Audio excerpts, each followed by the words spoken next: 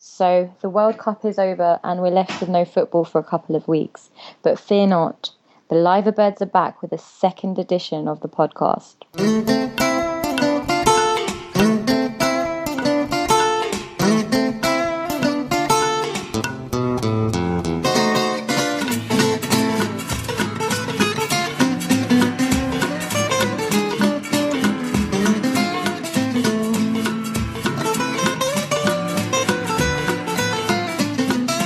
Hello and welcome to episode 2 of the Liverbirds Podcast. Joining me again this evening are Enzo, Ray and our favourite Mancunian, Nina. So first things first. So yesterday saw the end of the football that we've all been staying up late and watching until God knows what time. So time to catch up on some sleep, I'd say. So we're going to talk about the result of last night. Germany winning the World Cup. What does everyone think about that? Ray, I'm going to come to you first. How do you feel about Germany winning that match? Do you think they were deserved winners? Yes, I do. I didn't think that Argentina were worthy finalists, let alone potential World Cup winners.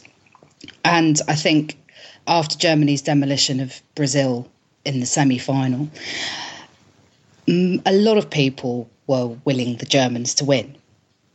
Quite aside from the fact that my partner's half German and the other fact that all of my colleagues were supporting Argentina, particularly the colleague who's married to an Argentinian, it's pleased the perverse side of my character to be supporting Germany last night and to see them win. I think they played the better football. I think they had the better tactics. And as I said earlier, I think they're definitely the deserved winners. Yeah, don't you think they were just very clinical in the way they were delivering their football? And I think they were, for me as well, the only team that were consistent all the way through, not relying on just one player or a few moments of brilliance, but I just felt they were consistent throughout the whole tournament. And that was obviously evident at that thrashing of Brazil. And I think that was after that, I kind of thought, yeah, I think Germany are going to do this, definitely. I think in all of their games, Germany really showed their clinical efficiency in the passes that they made, the goals that they scored, and their tactics. They never rested on just one goal. They were constantly going for a second goal, a third goal, or as in the game against Brazil, a sixth and a seventh, just because they could. I didn't see them park the bus. I didn't see them become complacent. They just seemed a lot hungrier. If you compare them with if you compare German performances with the Dutch performances, for instance, Holland were really effective as well, but they really depended on Robin. I found that they relied a bit too much on Robin anyway. Not just his skill as a footballer, but possibly his skill as a theatrical actor. But I think Germany were the most consistent side. And while in some games they may not have been setting off fireworks, they may have been a little bit dull. Certainly as soon as they got to the knockout stages, and certainly, again, the semi-final against Brazil, they just pulled out all of the stops, because I think their belief was such that they were like, right, we can do this now. We can beat Brazil, and if we get Brazil out of the way, then it's ours. Yeah, definitely. Definitely, I agree with you there. I think, again, going back to what you said about them being so clinical and hungry for the win, that was evident from when they actually conceded that first goal. Neuer's reaction, that just told you everything that you needed to know about Germany, how they were still going for it and how pissed off he was that goal went in. Yeah, absolutely. I mean, they were all really focused and all really driven. A few comments, and there may be some doubts as to Ozil's performance in some of the games. I found that he may have been their weak link. I didn't find him as committed as the others. But as a team performance, they were certainly the best. Yep. Okay. All right. Coming to you, Nina. I know you're quite keen on following German football as it is, so you must have been happy that Germany won yesterday. Well, yeah, and it's got nothing to do with the fact that I've just won a pair of Jimmy Choos, but that's a personal joke. I think the one thing that I absolutely loved and marvelled about the Germans' whole campaign as a whole were they were a team.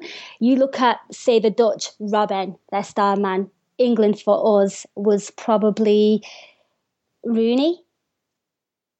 And I would probably go on to say Italy had Pirlo, Uruguay had Suarez, Portugal, Ronaldo, Messi, Argentina, one-man team sort of substance doesn't win you the World Cup. Going back to previous years, Italy back in 2006, Lippi had them unified and they played some beautiful football and they won it. And it was fabulous.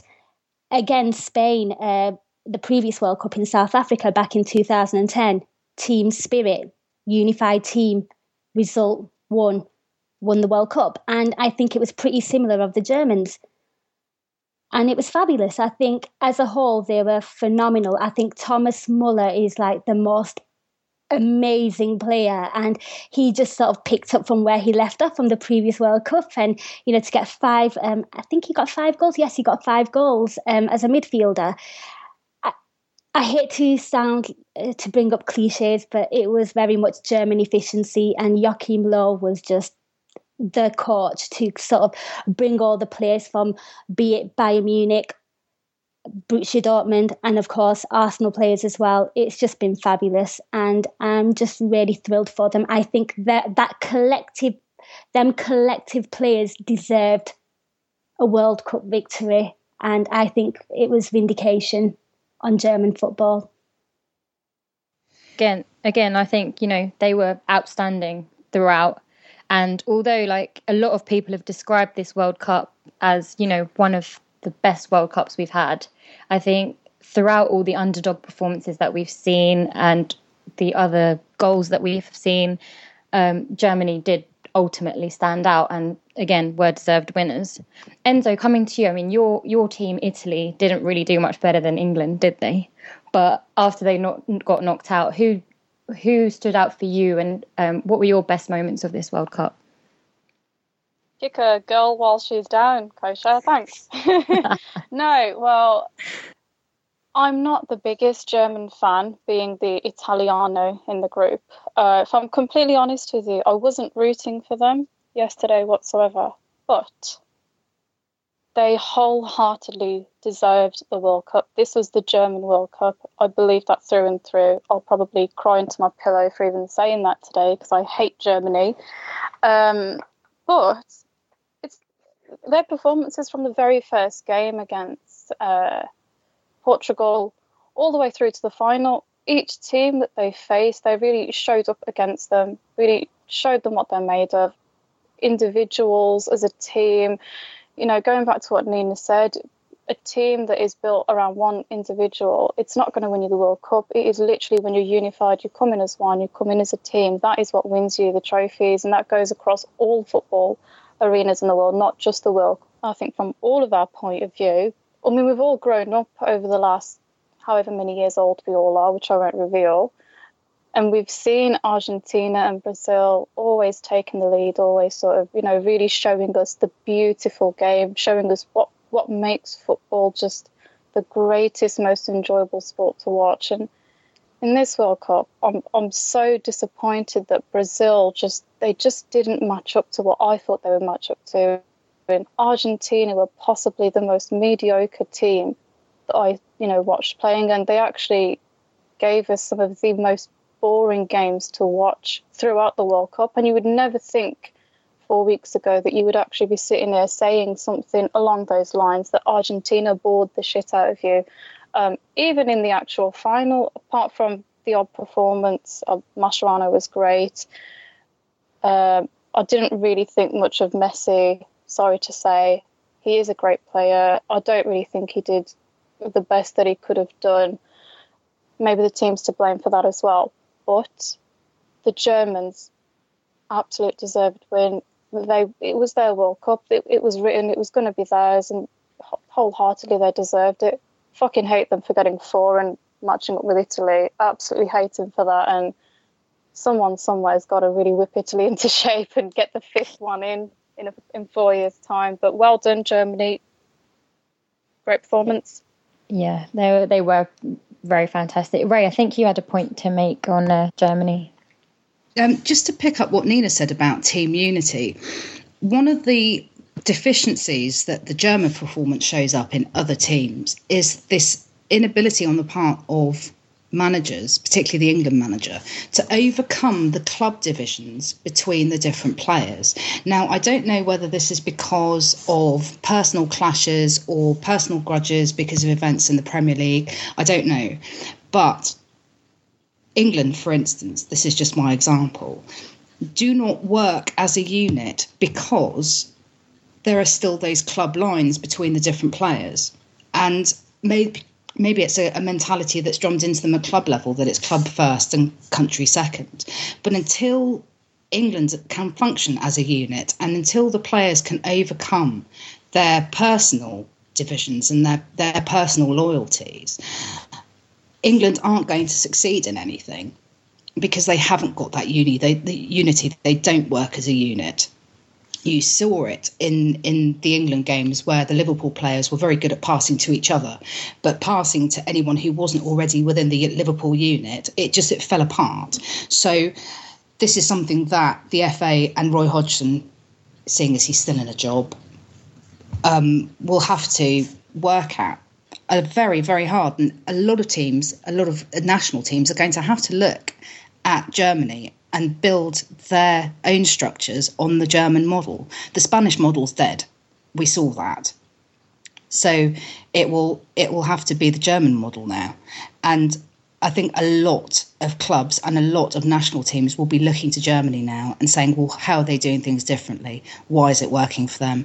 And until other teams can work the same way as the German team did, it's not going to happen. And Germany are going to dominate for a long time. They have a very young squad and they work well together. So the way Spain have dominated world football for the last 6 or 8 years, I expect Germany to do exactly the same thing.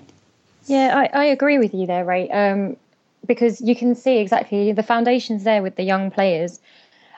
Looking at England, they have the players, but they don't have the team. And that's exactly what you can see from Germany, them playing as the team together. So, yeah, that's a good point you made there about the Liverpool players just passing to each other.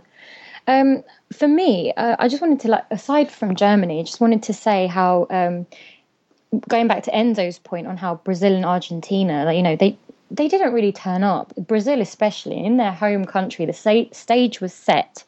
And to be honest, it's kind of a disappointment that they didn't. For me, I can't like Brazil.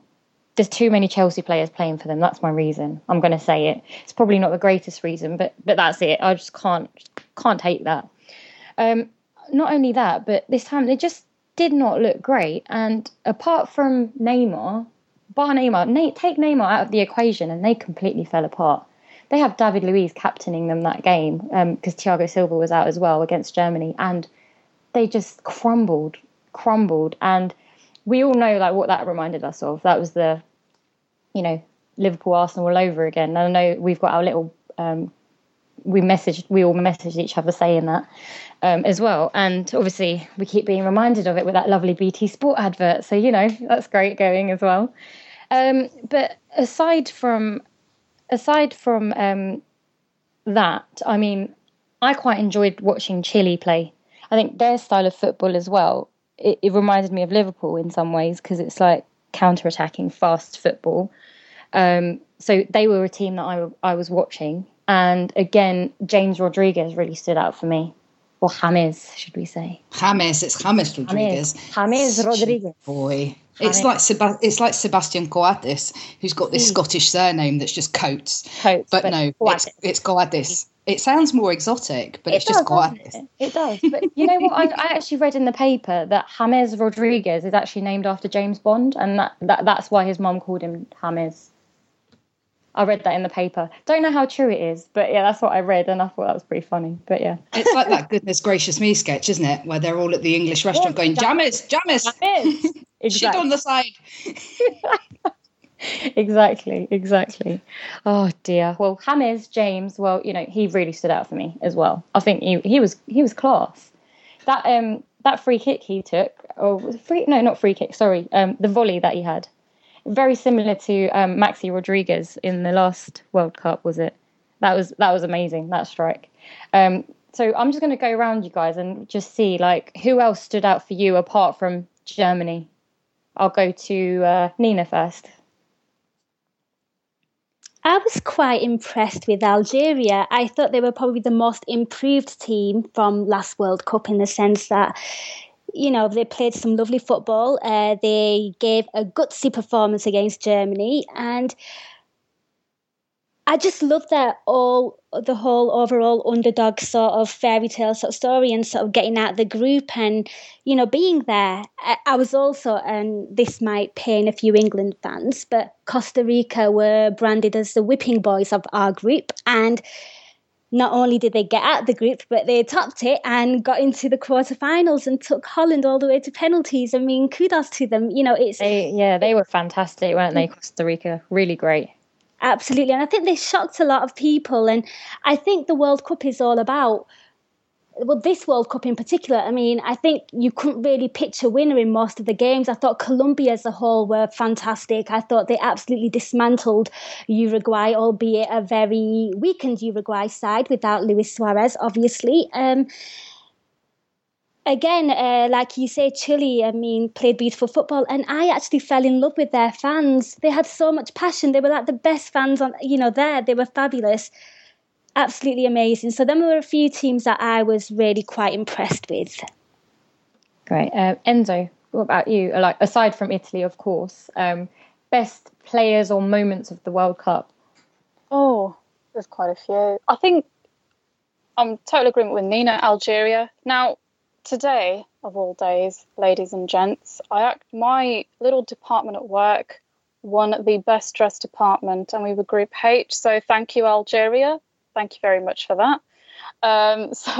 Algeria were the group I sort of, my underdog group that I sort of wanted to follow, and they were absolutely amazing. And I remember when they were sort of running circles and rings around England, I think it was in 2010. And I remember watching and thinking, Jesus Christ, these guys are giving England, the home of the Premier League, a run for their money. So you could sort of see even back then that they were going to improve, and came back and they were absolutely awesome. I'd love to see them get even further in the next World Cup.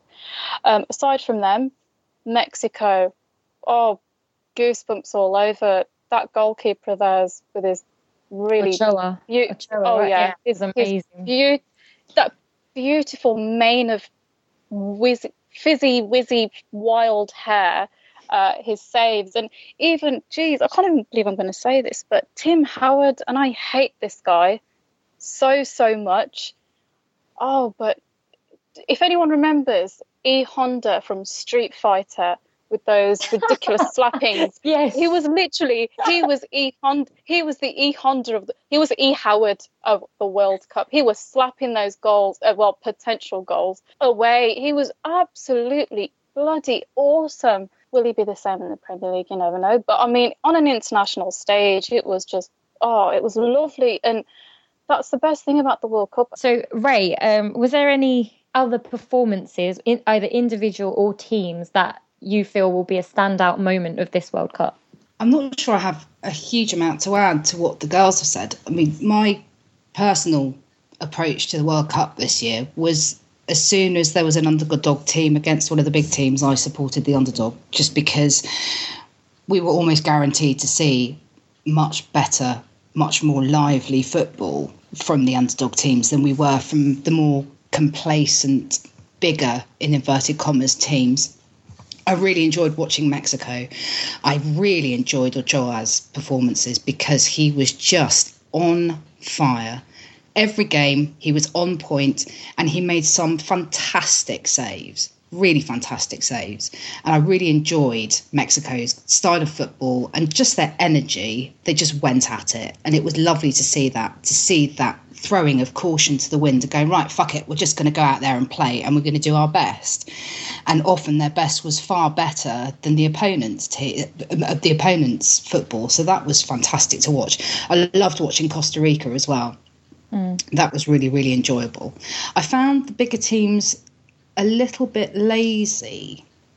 I don't know why that is. I think there was a certain amount of arrogance in thinking that they were coming up against minnows and necessarily they were going to win. And seeing them being given a really hard time by these smaller teams was fantastic. So it's going to be really interesting to see what happens in subsequent World Cups, because I think there are lots of reasons for the smaller countries to be very, very cheerful now, and for them to go into the next international tournaments thinking, we don't need to be intimidated by these guys. See what we did 4 years ago. It's going to be, the next World Cup's going to be amazing. Yeah, I agree with you there. You know, in some respects, it's almost as if Colombia and Mexico replaced what Brazil and Argentina should have been playing like, is what I think. Absolutely. So absolutely. Yeah. They were much more entertaining to watch. And yeah, agreed. Argentina in some games were absolutely dire to watch. And it's just like they're just waiting for that moment of brilliance from Messi to save the day again. And yesterday it didn't happen. Okay, I was rooting for Argentina yesterday because they were my sweepstake team. But other than that, they weren't very convincing at all. Mascherano had a standout performance, but yeah, like other than that, like I just think the South America, if we were to say South American football for this World Cup, I think definitely Mexico and Chile and Colombia as well. I think coming back to what you said about Argentina, which I completely agree with you. I think even if you factor out the point that the Argentina-Holland game came hot on the heels of this amazing Germany-Brazil game. Yeah. Argentina-Holland was just a war of attrition. They were just grinding out, and hoping it would get to penalties. Certainly from Argentina's perspective, I didn't see them try very hard until quite late on in the second half. And I got very, very bored, and that hardly ever happens. The Argentina-Holland game was the most boring game of the tournament for me. Dreadful. I agree. I think I fell asleep for part of it. I think I actually did fall asleep. So I agree with you there. There's one team that we haven't mentioned that I feel should get a shout out.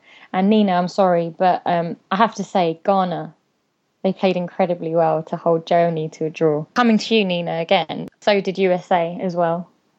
So they did really well as well to keep them to a draw. And I agree, coming back to what Enzo said about Tim Howard, I think he was much like a massive credit to the US team. I think even Barack Obama even phoned him up and like congratulated him and stuff. So like it was really nice to see the Americans getting further than England in some ways, because they've traditionally they've got their soccer and they're not really they see it as like a secondary sport, like. And England is supposed to be better at football, but Absolutely. And can I just say, the USA game versus Belgium for me was the game of the tournament. It had everything. It was end to end. It was quite nice seeing Germany. I mean, it was quite nice seeing USA play so well and with some passion. And Jurgen Klinsmann, sorry to bring up a German again, seems to be the right man, and he's sort of quite astute, and he's got these young players who actually want to play, and a lot of them do play in Bundesliga, so it is quite liberating and it is quite refreshing. But going back to a German player, I think a special shout out to Miroslav Klose for, I think, being the all-time leading goal scorer at World Cups. It's great to see veterans do well. At 36, he's still bagging in the goals, showing the minnows how it's done. It's fabulous. And this is a slightly girly little fangirl moment, but I feel the need to shout out Uruguay for wearing, and I quote, the sluttiest football shirts that we saw. Oh my God, left nothing to the imagination. I did not blink when they played.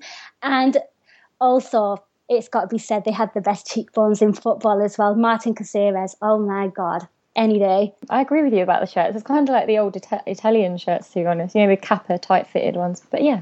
Or the vintage Roma ones as well. Yeah, exactly, yeah. I'm sure Enzo knows about that one, of course. Anything that's tight and Italian. It's my speciality, what can I say?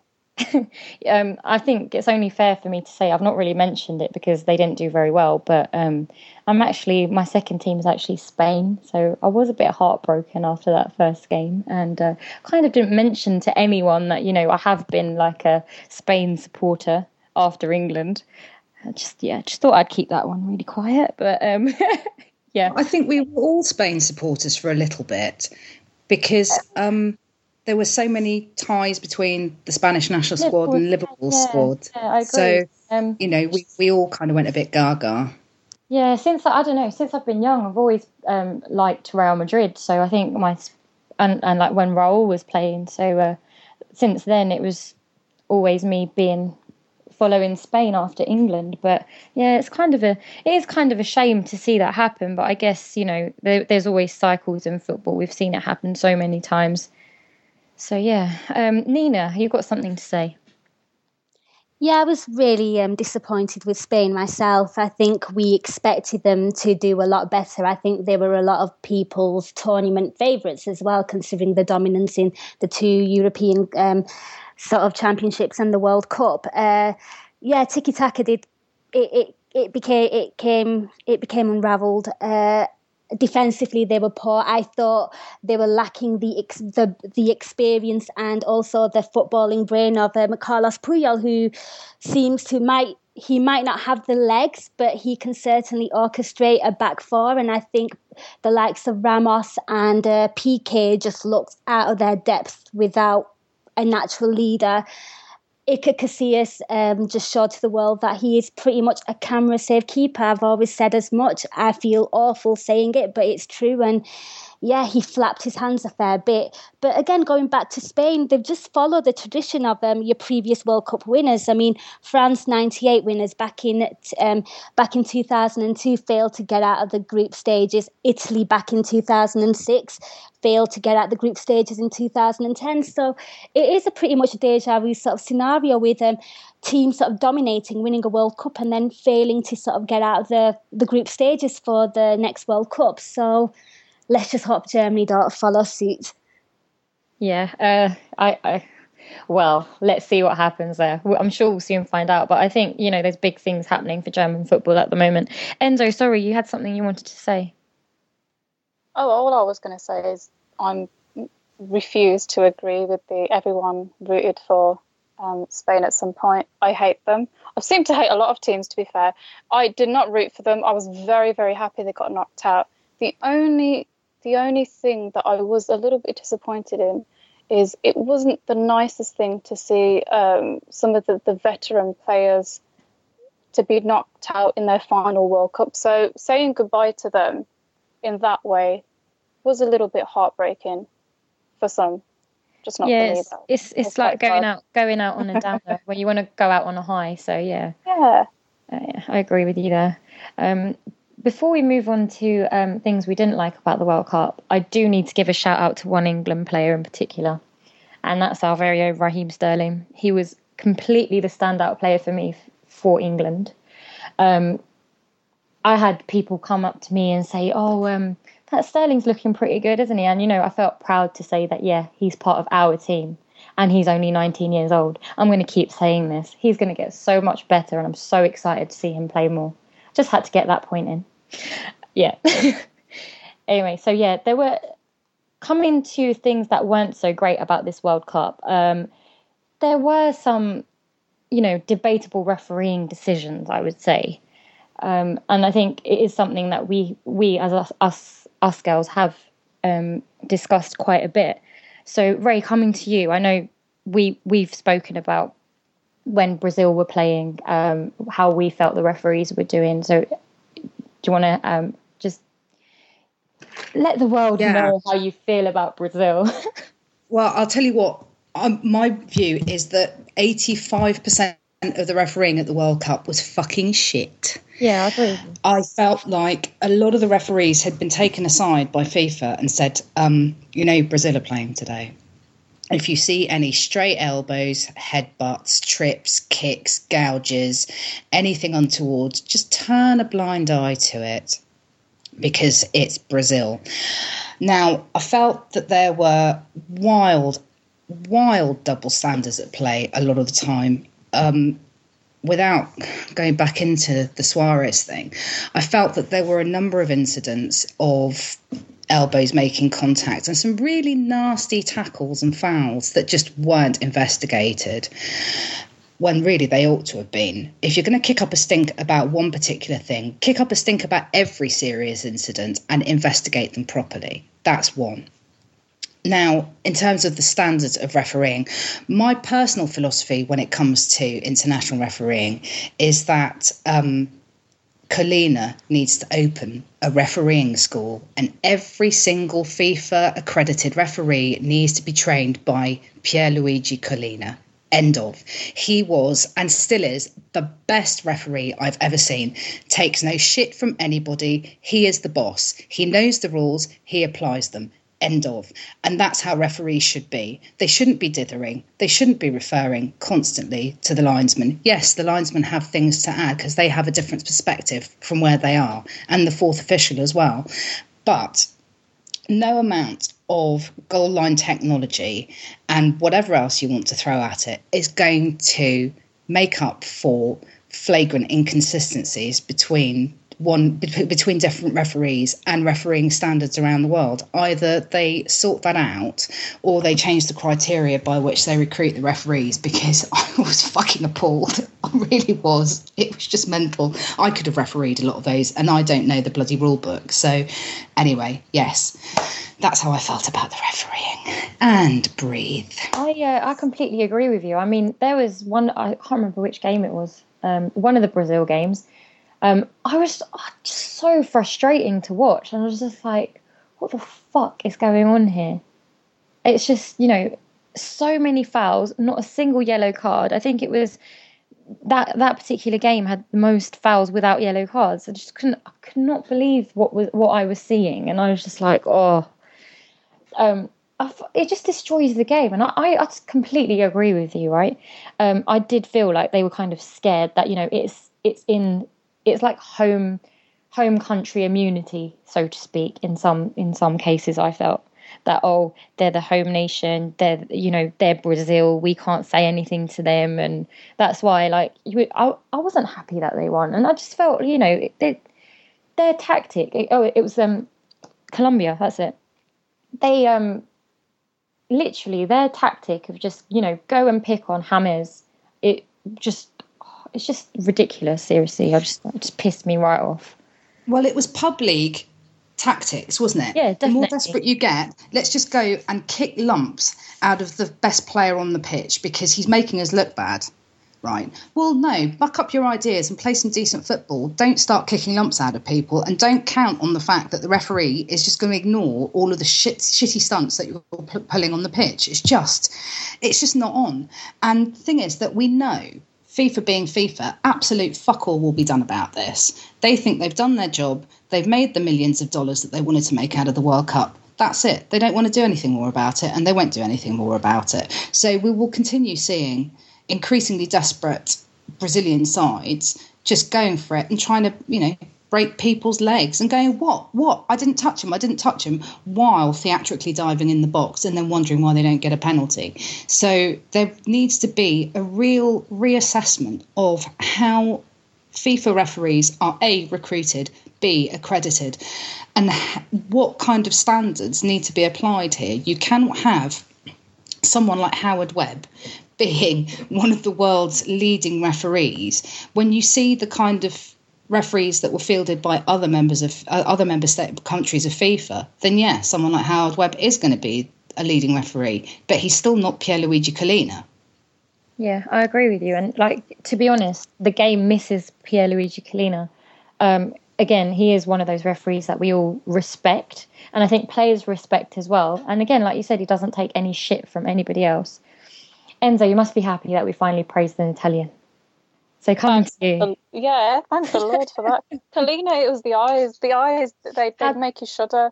I think so too. It's like, like you've done something wrong when you get those eyes. It's those kind of eyes, I think. Yeah, when you're 5 and your mum's on the other side of the soup and you accidentally, you pick up a bag of sweets you're not meant to, and you can see those eyes staring and burning holes into piercing eyes, exactly. Yeah, it's them.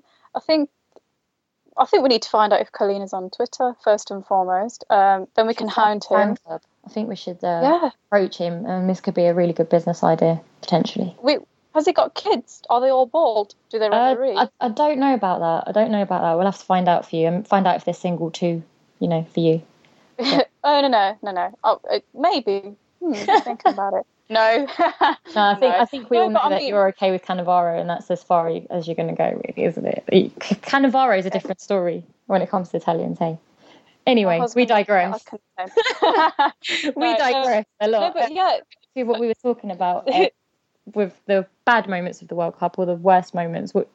How do you think the standard of refereeing went at this World Cup? In all fairness, as each World Cup or even Euro goes by, it just gets shitter and shitter, really. It's just declining. It's getting worse and worse. It's almost like we're sort of finding temps from somewhere, like we phoned up some sort of temping agency and said, can we get us a couple of referees in this game, please? Maybe a couple of linesmen who can't even hold a flag straight. It's one of those, it's like the standard of refereeing isn't actually, one standard isn't being used almost. It's almost like they've all got I know each country has their own respective league. They've probably got their own ways of doing things. But when it comes to the World Cup, it needs to be completely the same above all teams. For all nationalities of referees, it needs to be the same and consistent all the way through. And like Ray said, totally agree. Every time Brazil were playing, it was like they were bribed or something. I mean, the reason why Luis Suarez has got this ban is not because he bit someone, it's because he's Uruguayan and not Brazilian. Because if he chomped a few chunks out of someone wearing a Brazil shirt, he probably would have got a couple of yellow cards maybe here and there. I don't think he would have been banned that long. But, I mean, the referees, even the linesmen, everything, absolutely everything, even the commentary. I mean, the list is endless. I could just go on. Commentary is a whole other matter. We could have a whole pod just about the commentary of the World Cup and how shit it has been. Anyway, carry on. I just think it's one of those things. All football fans worldwide will always hate the referees. It's something we can't help. It's something we cannot change. We just have to sit here and watch them make the shittest and dumbest and most blindest decisions you'll ever see, and then just watch your team suffer as a result. But you move on. You get to the next game. You forget about what happened in the previous game. It's just a fact of life, really, I suppose. This World Cup just kind of really just proved that referees all over the world are just as shit as the ones in England. Yeah, exactly. Okay, Nina, coming to you, how do you feel, aside from the magic spray that they were all using, what do you feel was good about refereeing, if anything, for this World Cup? Wow, that was quite a rant from the girls. I don't think I could add anything more into that. I agree with them wholeheartedly. Again, I don't think there was anything overly good in the sense that they were just consistently bad. I don't think the only thing that made up for the World Cup was it was a highly entertaining one. There were pinnacle decisions, some of the bad ones, but not so much where every game sort of consisted of a bad decision, i.e. a result changing decision. And I guess that is the only consolation I can have with the officials and this World Cup. Oh, and another thing that really fucked me off was the overuse of fucking goal line technology. You didn't have it, you've got it now. You don't have to use it every time the keeper makes a save 3 yards off the line. It is just ridiculous. Oh my God. Yeah, you could go on about that as well. It was shambolic. I think the officials were shambolic. I think football saved this World Cup as a whole. And I think, again, going back to the comments regarding favouritism with the host nation, it just made me sort of hate Brazil also more than what I usually do because they were protected.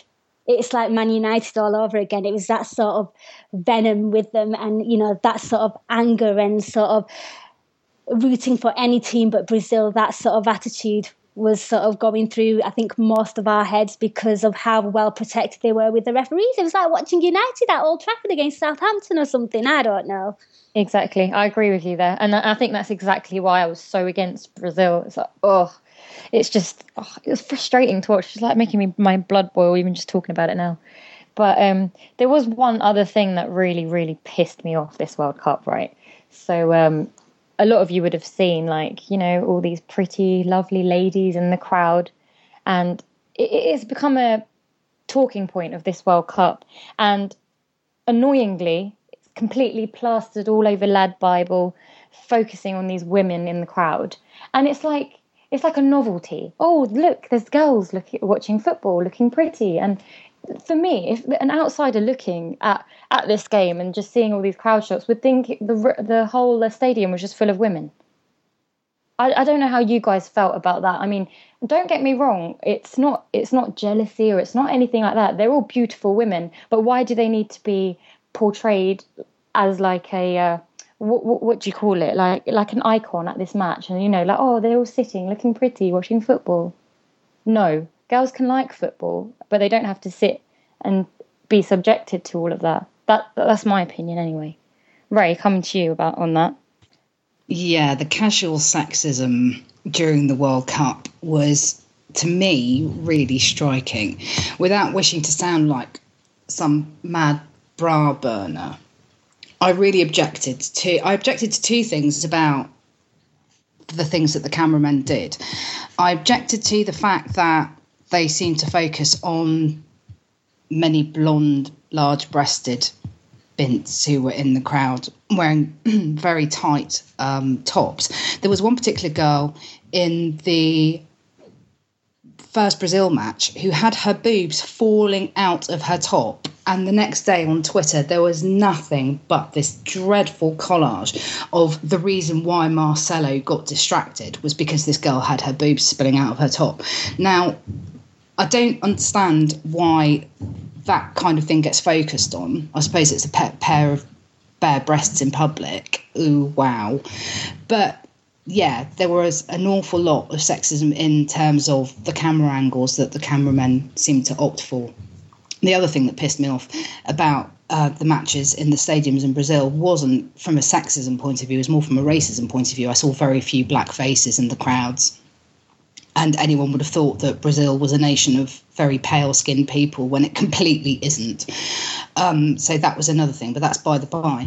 So there was the casual sexism on TV and then the casual sexism on Twitter and other social media channels where all of these male football supporters were plastering social media with large-breasted blondes and brunettes who were at these various matches. And I understand that it's part of the whole thing for male football supporters, but there are an awful lot of female football supporters who do kind of take umbrage at that kind of attitude, and I certainly did. I don't mean to sound so po-faced. Like I said, I understand that it's part of it for male football supporters, but for female football supporters, I think a lot of female football supporters find it quite demeaning.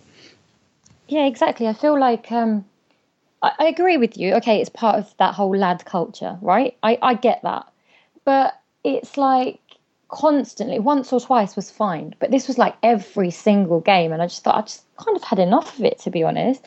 And then, like, I don't know if you guys saw, but that spray and all these like little pictures going around on Twitter, like, oh, I'm going to banish my girlfriend from the TV by using the magic spray. She can stay behind that line. Or like, you know, there was some advert saying, oh, have you become a football widow? No, actually, there's girls who fucking like watching football, okay? Well, I'm glad you brought up that football widow thing as well, because there were adverts on TV about it. We were watching it via VPN, so we saw the British adverts in the commercial breaks between matches and things. But there was a particular chain of gyms in the UK that were offering 90-minute class packages to women who were football widows, and assuming that all women were necessarily going to be football widows. No.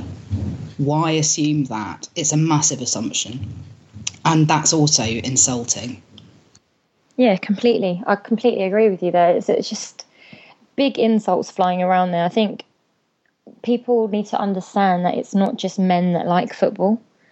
Anyway, Nina, coming to you, how do you feel about all of this that was being portrayed?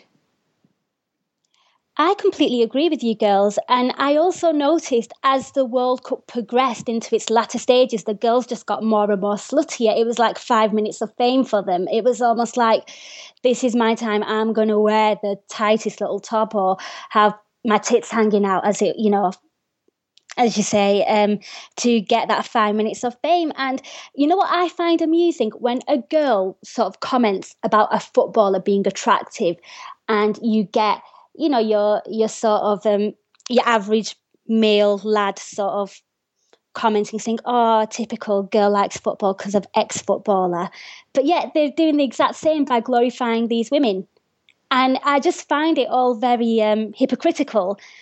And again, going back to the whole the images on Twitter about women banning behind sprays. I mean, I've been getting recently a lot of these sort of comments like, "You really know your stuff for a woman." No, I know my stuff because I know my stuff. My gender has nothing to do with it. And I follow, and I'm sure you girls do too.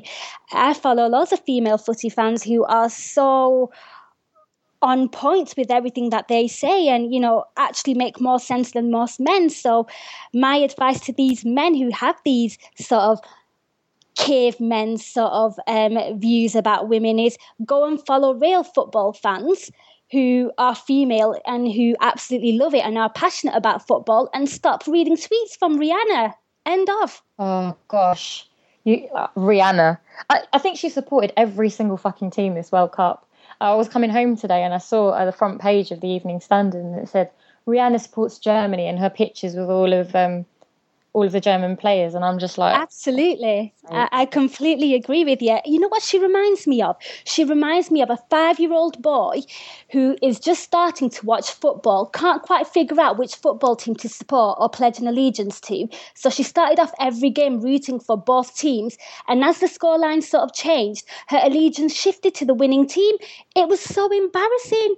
It was so cringeworthy. A pure glory hunter, and that's all. She's just doing it for the attention and whatever, and it's just like people like that give girls like us who know their stuff, who are passionate about football, a bad name. Absolutely. And to be fair though, I mean, I don't follow her and I know you girls don't as well on Twitter, but she was a bit of a guilty pleasure of mine. I did go on and see what insightful tweets she had to post on Twitter because it was just laughable. She, you know what? She was an entertainment factor, but for all the wrong reasons. Yeah, I agree. Enzo, come to you on this whole casual sexism this World Cup. I don't really see what the big deal is, if I'm completely honest. I don't think it's sexist whatsoever. I am a female. I would like to add, in case there was any question about whether I am or not. I do get it a lot. Are you transgender? You know a lot about football for a girl. Pricks. Anyway, so I honestly, I really don't see what the big deal is. I mean, they're beautiful women. They're at a World Cup. The camera doesn't just pan to the women. There were many, many clips of young children crying, laughing, older people, older couples in some games, families, people playing drums. So it's not just the women that were there.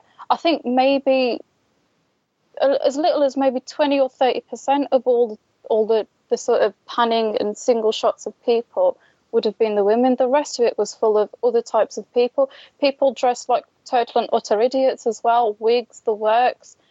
I just think it's completely blown out of proportion because of social media, because of people making these memes or memes or whatever you want to call them, collages of women and their tits, and they're all painted in different flags.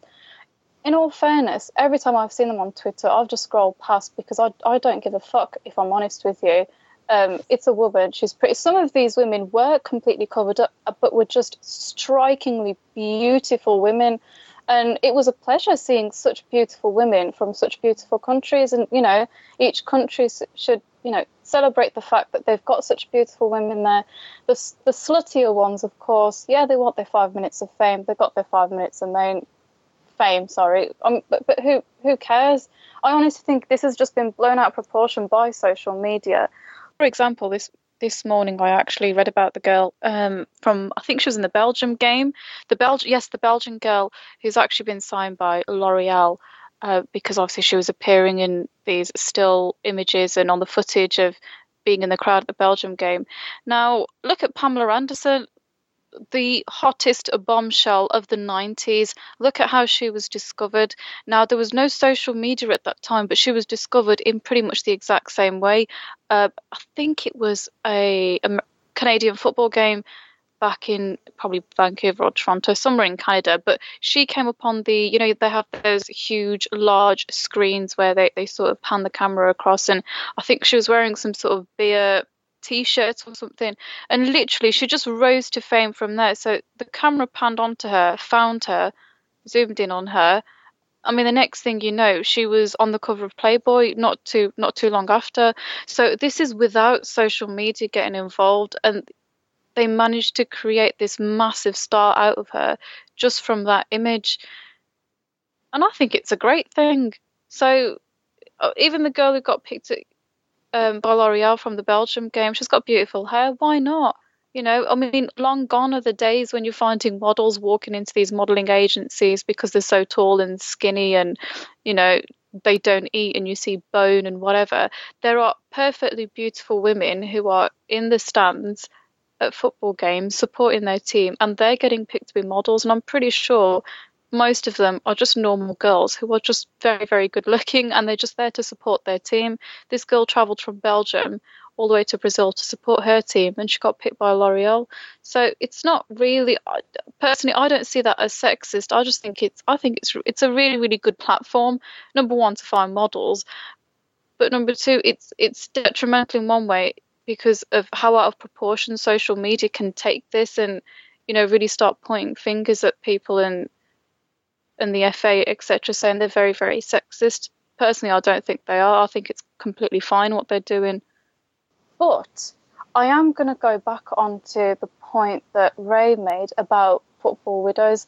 That is where I do have a bit of an issue. And I think the stereotype is a lot easier to make and stick to when the fact is that the percentage of the male population that don't watch football in England is probably around the same percentage of the female population that do. In fact, it's an even smaller percentage of the females that watch football. So when it's such a small percentage, it is very, very easy to make a stereotype. I get it at work. To be fair, when I first started my job a couple of months ago where I work now, the lads just sort of wrote me off like, it's a girl, what does she know about football? Then they saw I was a very big Liverpool fan, and now it's got to a point where we're discussing it every single day.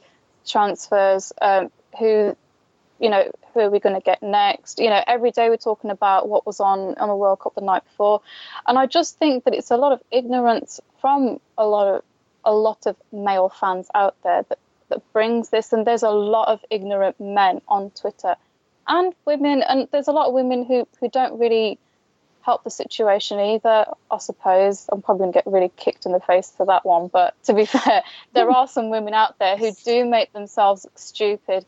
I mean, the best tweet by far, I can't remember what the name of the girl was, which was, why doesn't the goalie just come out of his net, run all the way to the other end and score the goal if he is the one who's allowed to handle the ball with his hands? Something along them lines. Now, obviously, that girl's attracting comments because she's such a dumbass when it comes to football. But there are genuine fans like us, like Kosha and Nina, you've both said. There are proper female fans on Twitter, famous female fans. We've got, can't really remember their names off the top of my head, but yeah, there are a lot of females out there that know a lot more than men. So the stereotype, yes, it's very easy to sort of say the World Cup has been incredibly sexist, showing all these scantily clad women. I, for one, didn't really take much notice. I just, because I'm such a broody fucker, I just saw the children at the World Cup and thought, wow, there's so many gorgeous children in these different countries. I want to marry a Brazilian or a Chilean. Yeah, fair point that you've made there, to be fair. But I never disagreed that they weren't beautiful. They were beautiful, but it's just, seeing the way, again, I think it has been blown out of proportion in social media, and I just think it's kind of uncalled for. I think all of us have probably been subject to the whole oh, what do you know about football? Why don't you stay at home and, I don't know, watch Kardashians or something stupid like that? No, I'd rather not do that. Because they're just a bunch of slags, let's face it. And I don't want to watch a bunch of slags. And and just to make a point that, we're not the first people to mention Kardashians on the AI podcast, because Dave did it too, where he compared Hulk's ass to Kim Kardashian's. So, just saying. He does have a spectacularly large ass, though. He does, though, doesn't he? He does, to be fair. He actually does. He has this huge ass. It was just, I only noticed it the once, but it just seemed magnified by this one time that I noticed how enormous his backside was. But there you go. Anyway, that was my tuppence on Hulk's backside. We are just digressing a bit here, but going back to what you said, I think one, I can't remember who said it, sorry, but saying like, the typical male view is, we fancy these guys, that's why we watch football. A lot of people don't realise, a lot of girls that don't watch football often say to me, oh yeah, but don't you think Ronaldo and Beckham are just so good looking? I'm sorry, but I see them as a Man United player first and a guy second, and I can't rate them for that.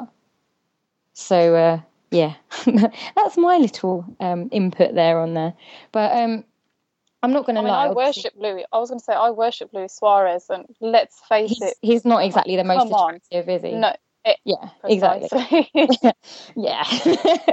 But what I'm going to say though is I'm not going to say, okay, yeah, all these girls in the crowd and all that. To be fair, we did all perv on Alexis Sanchez's legs, didn't we? To be fair, it's because he kept pulling his bloody shorts. Speak for yourself. Well, I think I know that I did. I mean, yeah, I did. I'm not gonna lie. I mean, they were some them thighs would rival Beyonce. Let's face it. Yeah. That's why we never saw her there. Show competition. Anyway, talking about, we've got a lack of football now, girls. I don't know what we're gonna do for the next couple of weeks before the season starts.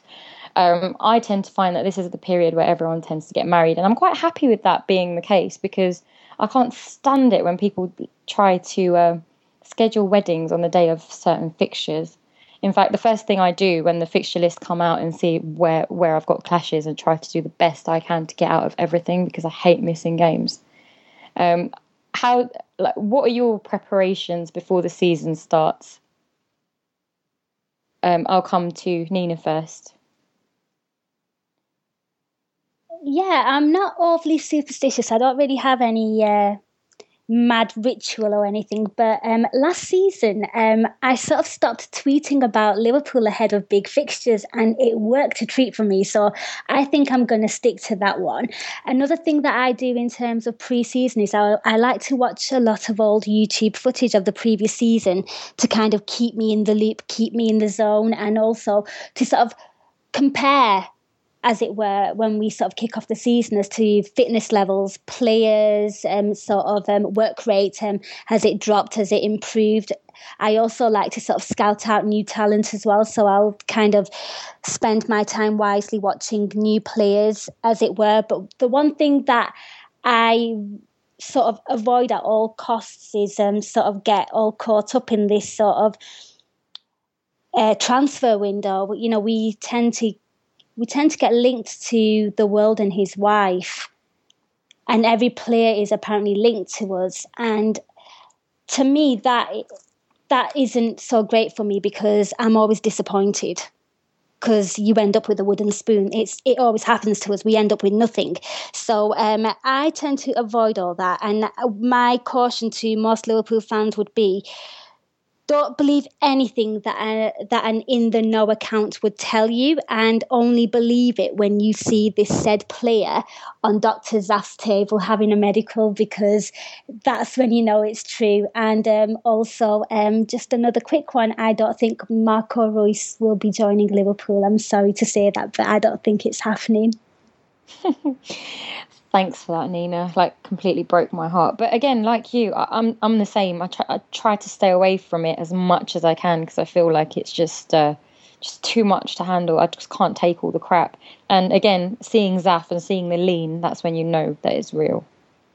But in terms of superstitions, if any of you listeners out there, which you probably have been following Anfield Index for a while and following Gags, of course, you'll know about his heater superstition, where he doesn't turn off the heater during the games. And you see like everybody tweeting him saying, don't turn off that heater, don't turn off that heater. For myself, I mean, whenever I can, most of the games, I've found that I actually have to wear my Liverpool top. And if I don't, it spells disaster usually. So I just try and make sure that I'm wearing it. I think there was an occasion where we were playing West Ham and I hadn't worn it. I actually had to go and put it on at half time. Luckily, I was at home. There's another thing as well. I had these Liverpool socks that I tend to wear every time I go to Anfield, and I have to wear those as well. I think one time I even wore them when they were wet. They'd just come out of the wash, and I was like, I have to wear them. I wore them to Stamford Bridge, and we lost that. So I think I learnt my lesson: keep my socks dry and make sure I'm always wearing my Liverpool top when Liverpool are playing. Enzo, have you got any superstitions like that pre-game? Biggest pre-game superstition is I have to kiss me bird, give her a bit of love, and my bird being my tattoo, that is, not a physical female, because I don't sing that way, unfortunately, ladies and gentlemen. I also hate that term in like referring to a woman as a bird. It just pisses me right off. Anyway, it's me bird on me arm. So I have to kiss my Liverpool tattoo, a bit Suarez-esque. I don't do the whole finger thing that he does because that's a bit too weird for me. I used to have, and this was from, I think it's like a 1993. You used to have the Premier League book with the stickers, and it was the Liverpool logo, and it was really shiny, and I would have to have that in my wallet on the day. I can't find it. So I think that one's out of the window for now, because we've won quite many games when I've not had that on me. I have to kiss my bird for definite, though. But I can't wear my Liverpool top. Every single game I've been to at Anfield, we have won, except for one that we drew, and I was wearing my Liverpool top. So obviously that spells disaster for me. I can't even wear the Liverpool kit on match day at Anfield. But that's pretty much it for me. It's just me and my tattoo, really. Fair enough. I know what you mean about the shirt. Like, I felt like that last season, that it was a winning combination, me going to Anfield. I think every single game there we won except for the Chelsea game. I think there must have been something done differently that day. We also have a superstition. I don't know, many of you know that I actually travel up with a supporters group, and there's a wall outside the petrol station just outside the Sandon, and we make it a point to go there and touch that wall. If we don't touch that wall, then we know something bad's going to happen during the game. Like, literally. So you'd see like this busload of us coming up from London, sitting on that wall outside the Sandon, and that's our ritual. We have to go and get our chips, go and get a drink and sit on that wall, and hopefully after that it's all good and it's going to be a good day for Liverpool. Does it have to go in a particular order, or if you get your chips after like, you put No, it has to be the right way around. So like we literally get off the coach, so we're walking through Stanley Park, walk up to the chippy, which is next to the like on Arkles Road, and then after that, head over to like near the Sandon pub and sit down, have our chips, and then we're good to go. And always head in half an hour before kickoff. That's our pre-game ritual as a club. So the next time you're at a game and we win it, if we lose it or draw it, I will know why. You didn't touch the bloody wall, Kosha. Exactly. Ray, how about you? Have you got any pre-game superstitions that you follow, or anything that you do in terms of preparation before Liverpool play? Well, I always wear a Liverpool shirt, if I'm going to the game. I can't think of a single game that I've been to that we've lost, for one, where I haven't, where hang on, what am I even saying? Every time I've been to see Liverpool and we've won, I've been wearing a Liverpool shirt. So I make a point of wearing a Liverpool shirt every single game that I go to. I'm also a bit of a Liverpool FC merchandise whore. So that if it's a winter's night, I'm wearing a Liverpool beanie, I'm wearing a Liverpool scarf, I'm wearing my Liverpool jacket over my Liverpool shirt. So I go all out with my official club branded stuff. So yeah, that's what I do for matches. If I'm watching at home, I tend not to wear the shirt, because if I wear the shirt and I'm at home, we've usually drawn or lost. So my superstition is not to wear the shirt at home, which is a weird one, but I only wear it if it's a really, really big game, if we're playing one of the top four. Yeah. So that's the only time that I'll wear it. If it's a game that I'm especially nervous about, I wear the shirt then as well, because it comforts me. I've got a Liverpool tattoo as well. I've got lots of stars on my right leg. So that's always with me because it's inked into my skin. But I tend to pat that as well before kick-off. But that's about it. I never thought of myself as particularly superstitious, but now that you've asked me the question, I've realised that I do have these little rituals that I tend to stick to from season to season. Do have something like that. In fact, I've even got a Liverpool fleece blanket that I take with me on the coach, and I have to take that every single game, along with my scarf. So, I'm with you there. In fact, with my shirt, I was quite... I wasn't sure whether I should wear it to away games, because I went to White Hart Lane and Stamford Bridge, but I wore it along with this bright red body warmer that I have. I just have to be all Liverpooled out before I go to the game, otherwise I think there's something wrong. And when there's something wrong, I feel like everything's going to go wrong for Liverpool. But it's weird to think that we have all these superstitions, and obviously millions of people must have superstitions like this in the world, and obviously they don't really affect what's going to happen, but it's just what you feel. And I think it's quite entertaining and good to know that all of us are in the same boat with these kind of things. Okay, so I just wanted to talk about, now that we've talked about what we do to prepare for the season, we talk about what Liverpool are doing to prepare for the season and the transfer window so far. So a lot of people have likened us to doing a Spurs and, spending so much money now. And obviously now that Suarez is practically gone, well, he is gone, how we're going to now spend that money. So coming to you first again, Ray, actually, how do you feel like we're strengthening the squad, and who are you looking forward to see play in a Liverpool shirt next season? It's funny that you ask, because Fids and I were talking about this earlier on, and I've been talking about it with other Liverpool supporters, talk about it privately. There seems to be quite a large contingent of Liverpool supporters, particularly on Twitter, who spend a lot of time moaning that we're not signing big names. I don't even know what big names means anymore, but there's a lot of people complaining that we're not signing big names. Now, my perception of the current situation is that Brendan Rodgers and the transfer committee and the owners are all singing from the same hymn sheet. That's one. Secondly, I think that their approach to this is much more long-term than any of us seems to appreciate. I see a group of people who are looking 5 years, 10 years down the line and strengthening that way, who will be moving out because they're getting older or they're becoming more injury prone. Who do we bring in?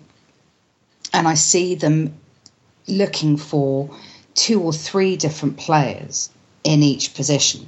And in a way, actually, it's how Rafa Benitez approached the team as well. Rafa's approach was, well, the team works like a machine, so that if you take one piece of the machine out and you put the same piece in, i.e. a different player, the machine will work the same way. It doesn't always work that way, and Rafa never really had the funds to be able to build a team that worked like a machine, and the way that he conceptualized it.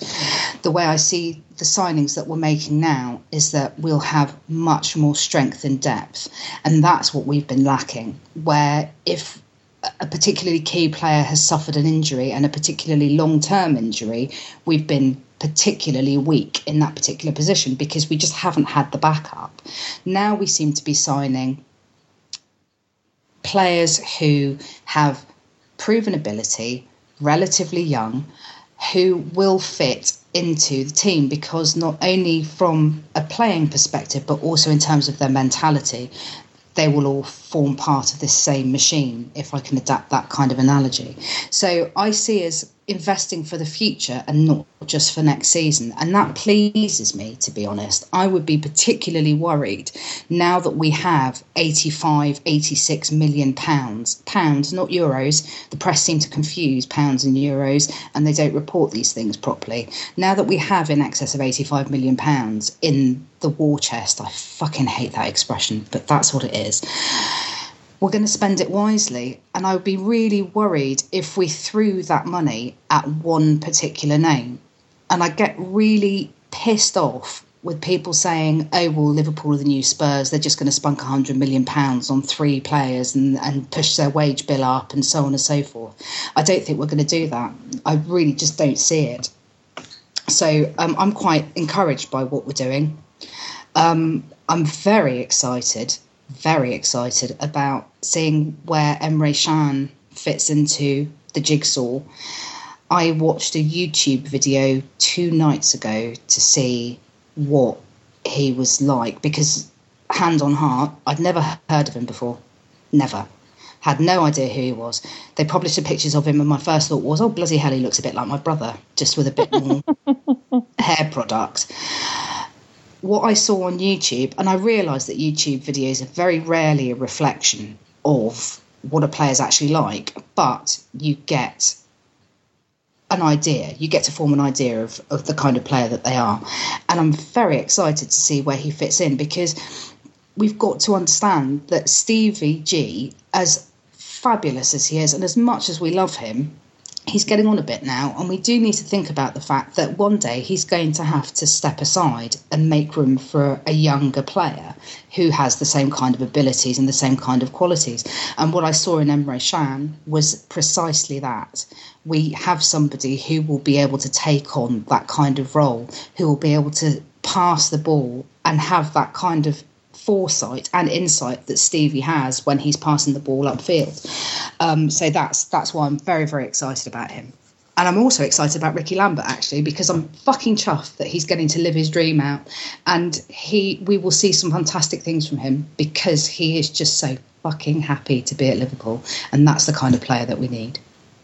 Yeah, I mean, I don't know if you heard, but apparently Ricky Lambert turned up 2 days early to pre-season training today. And I thought something like that is just amazing to see, that kind of commitment he's given to Liverpool and how happy he is to be there. But coming back to Emre Can, I think, Nina, because obviously you must have watched him quite a bit in the Bundesliga. Do you have some insight on our new player? I sure do, Kosha. First of all, let me get the fangirling out of the way. We have signed probably the best Barnet in football. His hair is just glorious. Not only that, he looks great in a suit. So from a marketing and merchandising perspective, we've signed the Naomi Campbell of football, as it were. Going back to him as a player, he's part of the German under-21 squad. He came from the Frankfurt Youth Academy. Then he joined the Bayern Munich Youth Academy. And as we all know, last season he went off to Leverkusen. But whilst he was at Bayern Munich the season before, he played some of the latter games for Bayern Munich in the Bundesliga, because, as you all know, they were contesting a treble. So Jupp Heynckes sort of give him sort of a scope to kind of progress and sort of see how he fits in. Now, in terms of a player, he's very versatile. Last season for Leverkusen, he played defensive midfield, attacking midfield, right on the right flank, on the left flank. He's also played at left back as well. His best position is central midfield.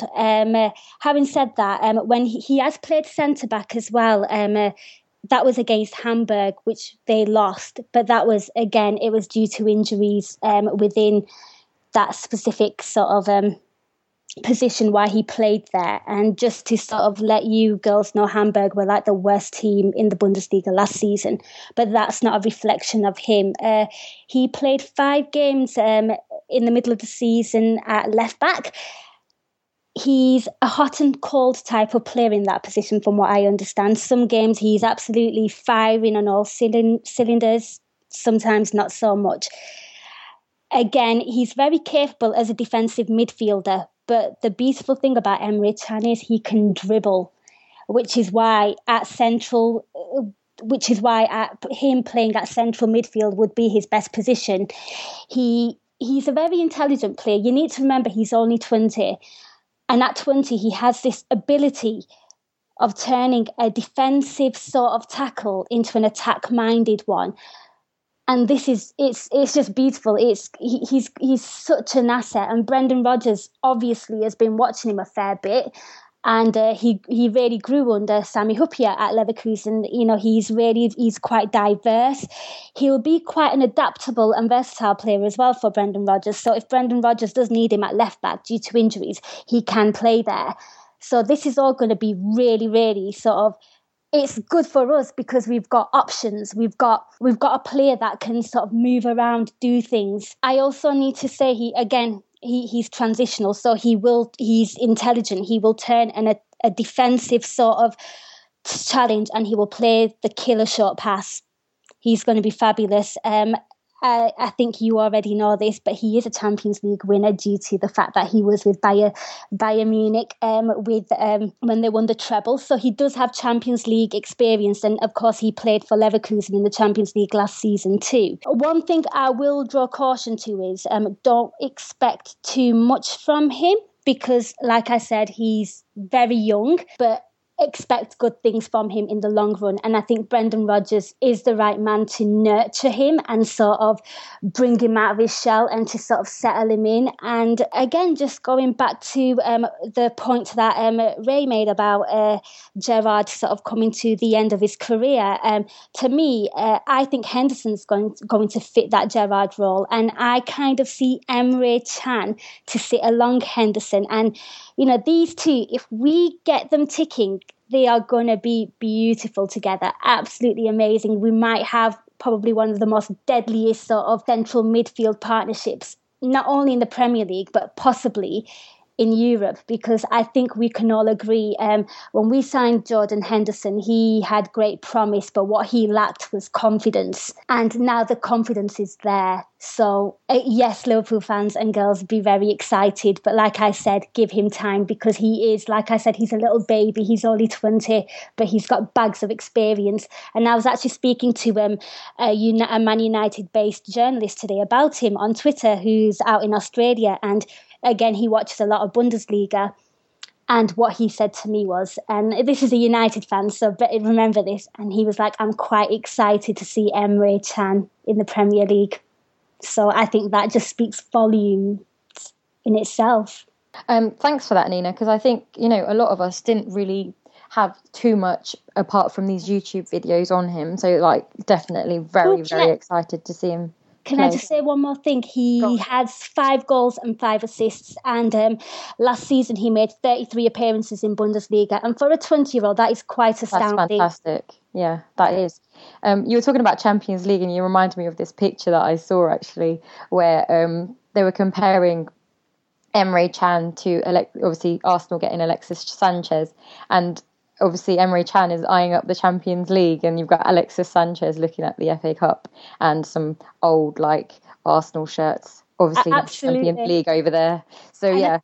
I think we all giggled at that picture as well. It just showed the perspective of the two players. One wants to go shopping in London, the other one wants to be in with the big boys winning Champions Leagues. Exactly. So I know there's so much to look forward to.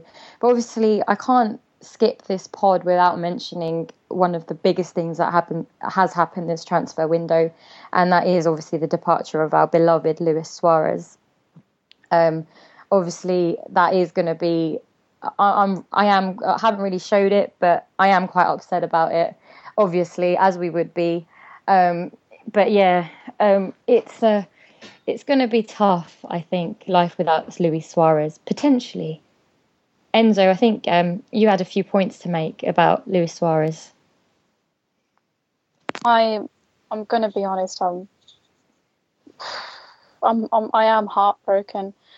The reason being is he's bit people. We know that. It's not the best of reputations to have, but he's never out and out disappointed the team, and there's no reason to hate him. I mean, with Fernando Torres, the way we got over him was by hating him because he moved to a rival club.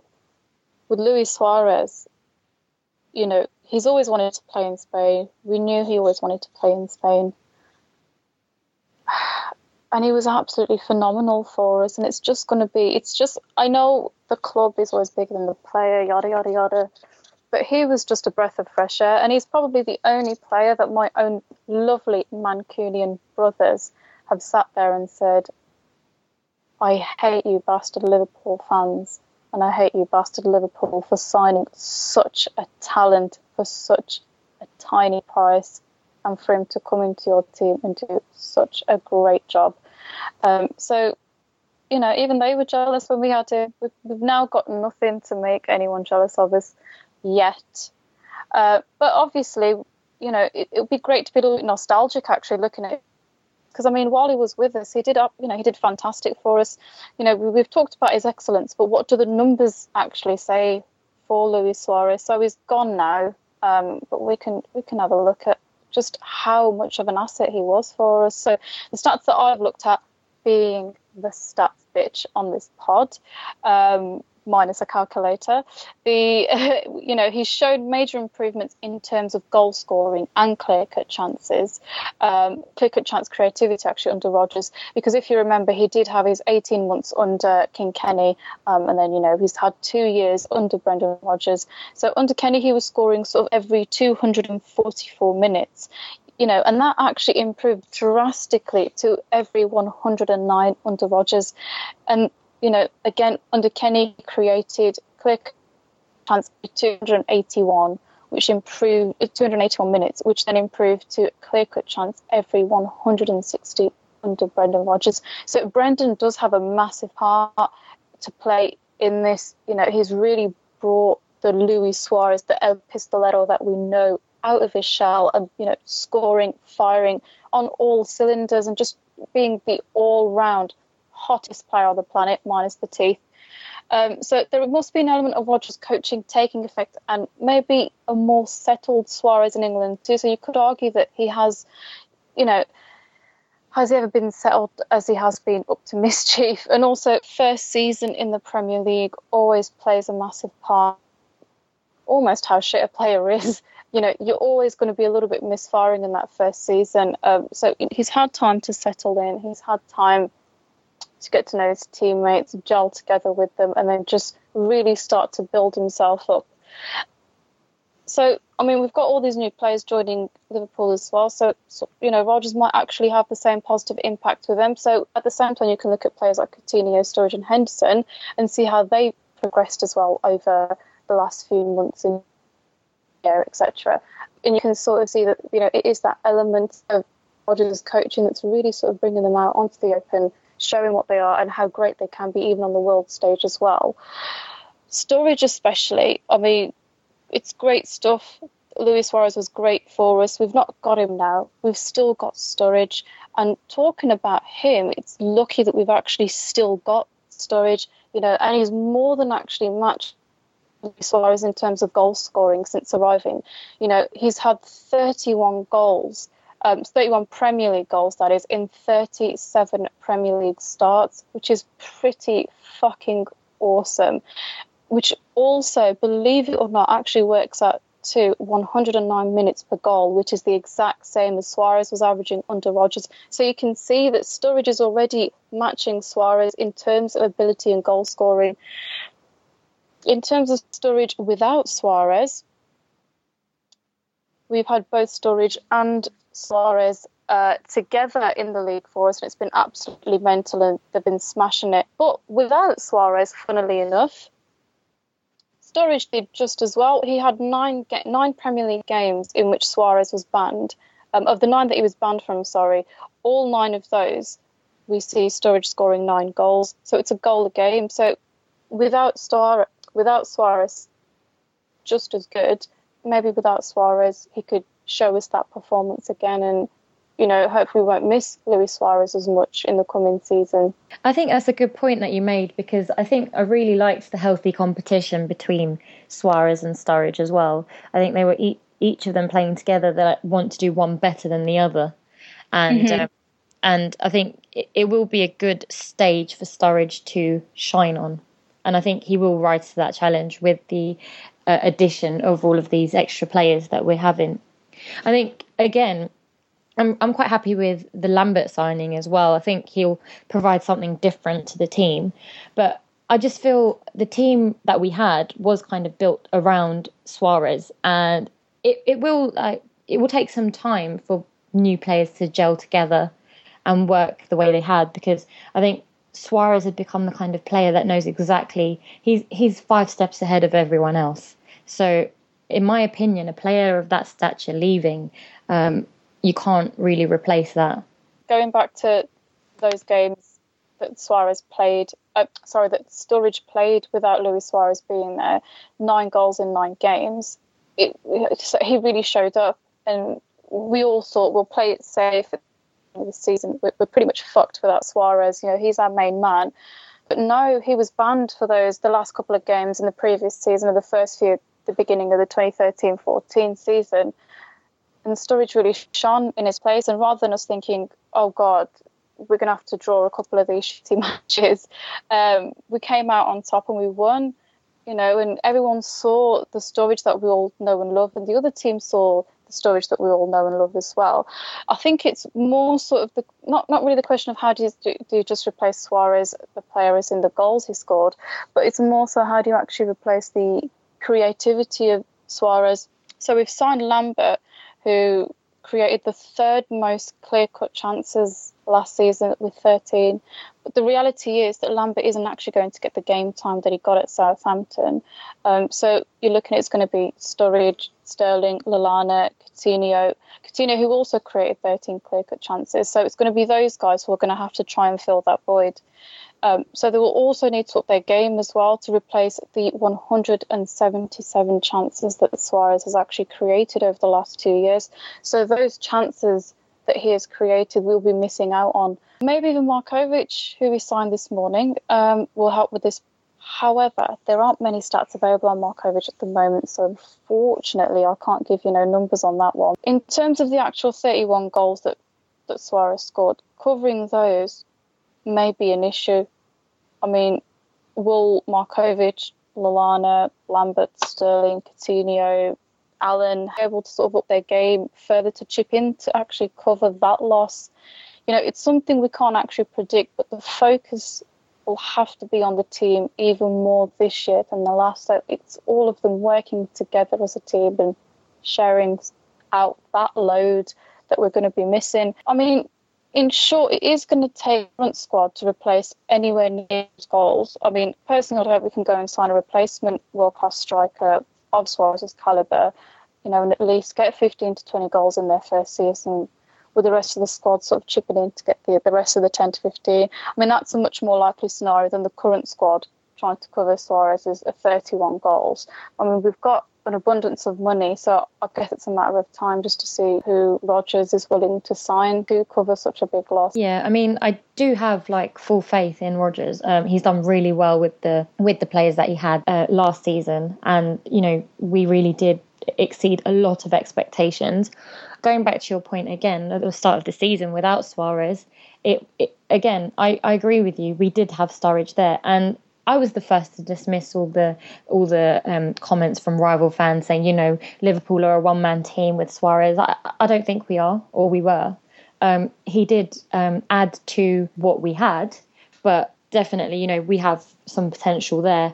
And although he will really be missed, I think, we're still going to be great next season. Ray, coming to you, I think you had a point to make on Suarez. Yeah. one of the things that I noticed midway through last season, possibly the tail end of last season, was the kind of influence that Suarez had on the younger players. You could see a shift in their style. You could see an increase in their confidence. And you could really see the positive effect of the training sessions between the first squad players. Now, I think that those are lessons that will be carried through and built upon over the course of the coming season. So in that respect, Suarez lives on at Melwood because he's clearly had this massive influence on the younger players, and particularly Raheem Sterling. I was absolutely amazed by Sterling's performances at the end of last season, comparing those with his performances at the beginning of the season, where he really could be hit and miss. One game he would be scorching, and the next minute he'd be particularly indifferent in the next game, not the next minute. But you saw an increase in his consistency towards the end of the season and an increase in his versatility, in his skill set. He was a much better rounded player. Now, you can't just put that at Suarez's door. Obviously, he's had an impact on the lads' play, and it's a fantastic impact that he's had. But the other thing that I don't think we can underestimate is Brendan Rodgers' man management skills. He, particularly with younger players, has this uncanny knack for building up their confidence and their self-belief.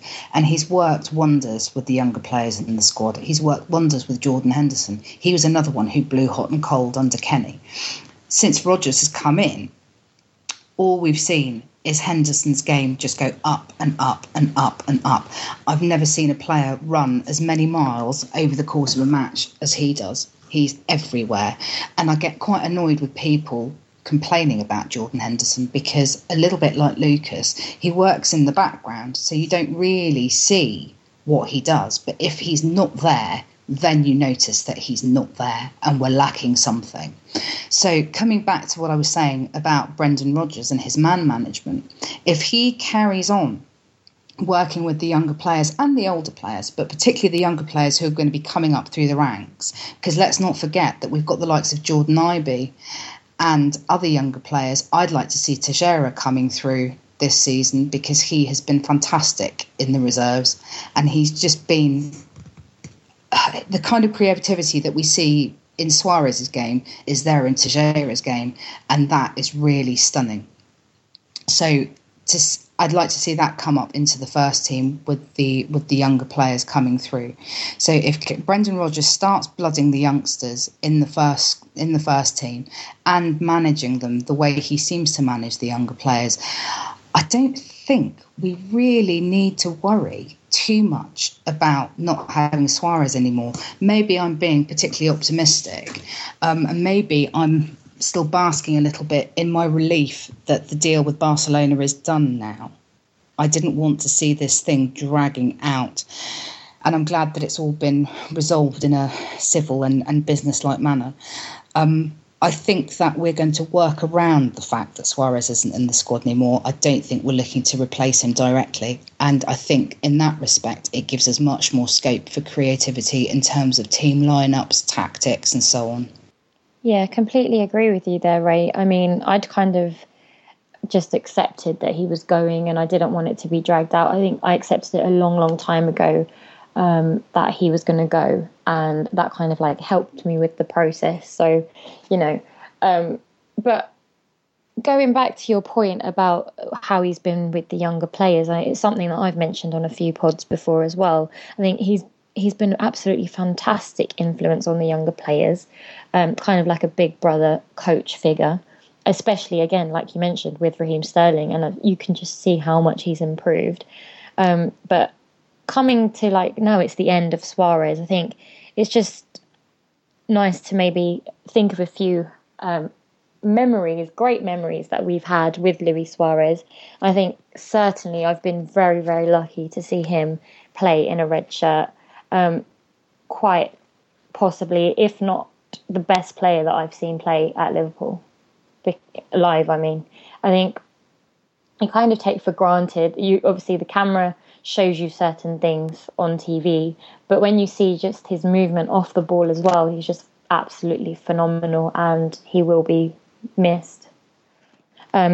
Coming to you, Nina, what Suarez highlight will really stick out for you? Again, I'm with you entirely. I loved everything about him, the good, the bad, and the ugly. He was a unique player.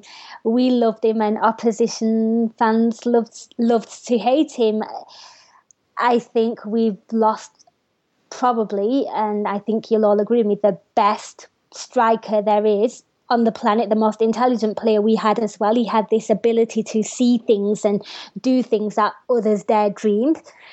And, again, I think everything was a highlight. But for me in particular, the one goal that really stood out for me was the one against Newcastle back in 2000, and I think it was November 2012, home game against Newcastle.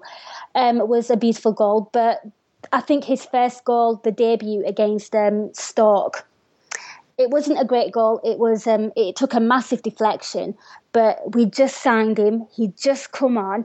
Fernando Torres had just left. I was raw. I felt like I'd been dumped. So he was like the perfect rebound, and it was just beautiful. It was just from that moment I kind of knew, and I think most of us knew that we've got a special player here. And that's probably one of my most beautiful moments of him, his first ever goal, and also every hat-trick that he scored against Norwich, pretty much. It was a seal deal for me. Yeah, I'm glad you mentioned Norwich. I don't know if you saw, but I think my brother mentioned to me that Roddy actually tweeted saying that he deserves a cut of the Suarez transfer fee for that, which was quite funny. But Enzo, coming to you and your favourite Suarez memories at the end of an era. There's just so many. I think, really thinking about it, it's just, every time I think about every match that he's been in, there's just something he's done in every match that's really sort of ingrained in your memory. It made you laugh or made you think, oh my God, what an excellent player, and how did we get him? How did we get him for so cheap? I think my favourite memory of Suarez has got to be the turning point in the season for us, this previous season just gone. So Tottenham 5-0. Possibly the best game I watched. It was just he scored 2 goals of the 5, and then he created 2 of them as well.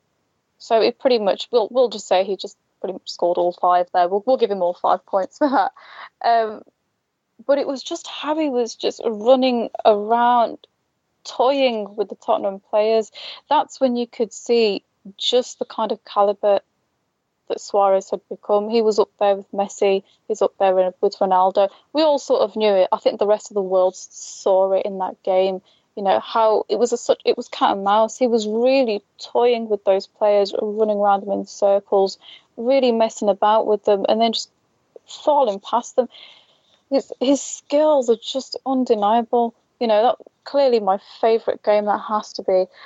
But I mean, my one memory of Suarez that will always stay with me, it's quite a depressing one, to be fair. It's Crystal Palace, when he knew that we'd pretty much lost the league, and what I saw when he cried on that pitch was he did something that players don't normally do. Players don't cry on the pitch unless it's on the international stage and you're being knocked out, as we have seen in the World Cup, or whether it's a final, a cup final, Champions League final, Europa final, FA Cup final.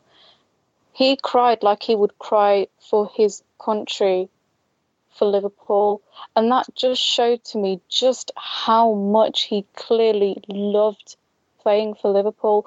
And I know he cried because he thought, I wanted to be the one who brought the league home, and it was his way of saying adios to the world, I suppose. But he wanted to be the one who went down in history for bringing the Premier League trophy to Liverpool, and then he could have fucked off after. We wouldn't have cared, and he wouldn't have cared. But I know for a fact that he thought it was going to be him. He wanted it to be him, but it wasn't. And it just really showed Luis Suarez the man and not just the player. And it was, it really touched the heartstrings, that did. Fucking depressing, like, I know, but probably one of my favourite moments. Yeah, he's definitely something out of this world. Ray, how about you and your favourite Suarez memory? Obviously, the hat-tricks against Norwich, which have already been mentioned. And one of the moments that will really stay with me was that really hard-won victory against Fulham last season, where we scored and he went and got the ball and he just summoned the rest of the squad together like, come on, we've got to win this. We need to get on with it. Don't celebrate too long. Fucking get to it. And that really showed me that he was dedicated to this cause that was winning the Premiership. And his influence on the squad then was really apparent too, not in terms of his goal scoring, but in terms of his personality. Everyone bangs on about language barrier. Bollocks. That day, he got his point across, and it was thanks to him and thanks to his attitude that we ground that victory out. I remain convinced of that. His tears at Crystal Palace, they will always stay with me. But in the World Cup, the way he comforted Stevie at the end of the England-Uruguay game, that, to me, also summed him up, because he had won the match for Uruguay, knocked England out. That was a big fuck you to the FA and the rest of England. On a personal level, he'd made his point. But on a human level, he still made the time for his friend, not just his teammate, but his friend, to go over to him and console him at a really horrible moment for Steven Gerrard. And that, to me, said a lot about the man that he is. He could have spent those minutes gloating, and he didn't. He took the time to go and embrace his friend and tell him what a fantastic player he is, and that says a lot, and that will stay with me as well. I'm bitter as fuck about him leaving. I'll say that now. Really bitter about it, because I'm fucking pissed off at his agent, and I'm fucking pissed off as well that he spent 2 summers agitating for a move when Liverpool were saying to him, mate, we can give you all the riches, we can give you all the success, just bear with us. No, fuck you, I'm going to Barcelona. And I'm fucking pissed off with his father-in-law as well, but that's all by the by. So yes, I am bitter as fuck. I'm not bitter about him moving, I'm bitter about the way the way he went about it, and I'm really pissed off that Pep Guardiola is still his agent, because that man's an arse. Hate him, hate him. Anyway, that's my rant about Suarez. So I'm really sad that he's gone. I just don't like the way it went. That's all. I know. I agree with all of you there. I mean, we've had some fantastic memories with Suarez. Seriously, it's just been a joy to watch. I'm proud to say that, he's been a Liverpool player. Even throughout all the bad points and everything, his passion is something that shone through completely. He was always passionate to wear that red shirt and get out and play, give it not even 100, not even 110%, but like 150% every time he was on that pitch. And I think that's the kind of energy that all players should have. And he's just a beautiful genius, should we say. And, it is going to be sad to see him not in the Premier League anymore. And yeah, I think we've come to a really sad note now. I think all of us just went through, we've become really emotional that Suarez has actually gone. Oh, well. Anyway, on to bigger and better things, we say. And it's just how Liverpool will pick themselves up and move on from this. But yeah, we have faith, and we walk on with hope in our hearts, as they say. All right, girls. That's been a bit of an epic podcast from us today, I think, girls. So thanks a lot, all of you, for taking part today. It's been great, again, as always. I think we can surely talk, can't we? Seriously. Wow. Yeah, I just wanted to say again, thank you to everybody that's been listening to our Liverbirds podcast. We've been actually overwhelmed with the feedback that we've been getting. And yeah, we're here to stay. we've bullied Gags into giving us this little slot. So we are here to stay, and we will be back with more. Also, I've just had a quick note from Gags, of course, just to say that obviously it's been a massive summer for the Anfield Index podcast. As you know, Gags has started off with these international podcasts, and if you haven't listened to them, you really need to. It's fantastic to hear the stories of all these Liverpool supporters all over the globe. So we've had South Africa, Malaysia, Australia, Canada, who've all done amazingly well. So well done to everybody that's been involved in those. And this week's actually a really big week as well on Anfield Index. We've got 4 podcasts that are coming up. So we've got us to kick off the week today, and we're finishing up with a Swedish international pod on Friday, so make sure you do download and listen to those. And more than that, we've really everyone that's been taking part, we really love to receive your feedback from all those listeners there. But other than that, thanks again for listening. We've been the Liverbirds again for you, and we will be back.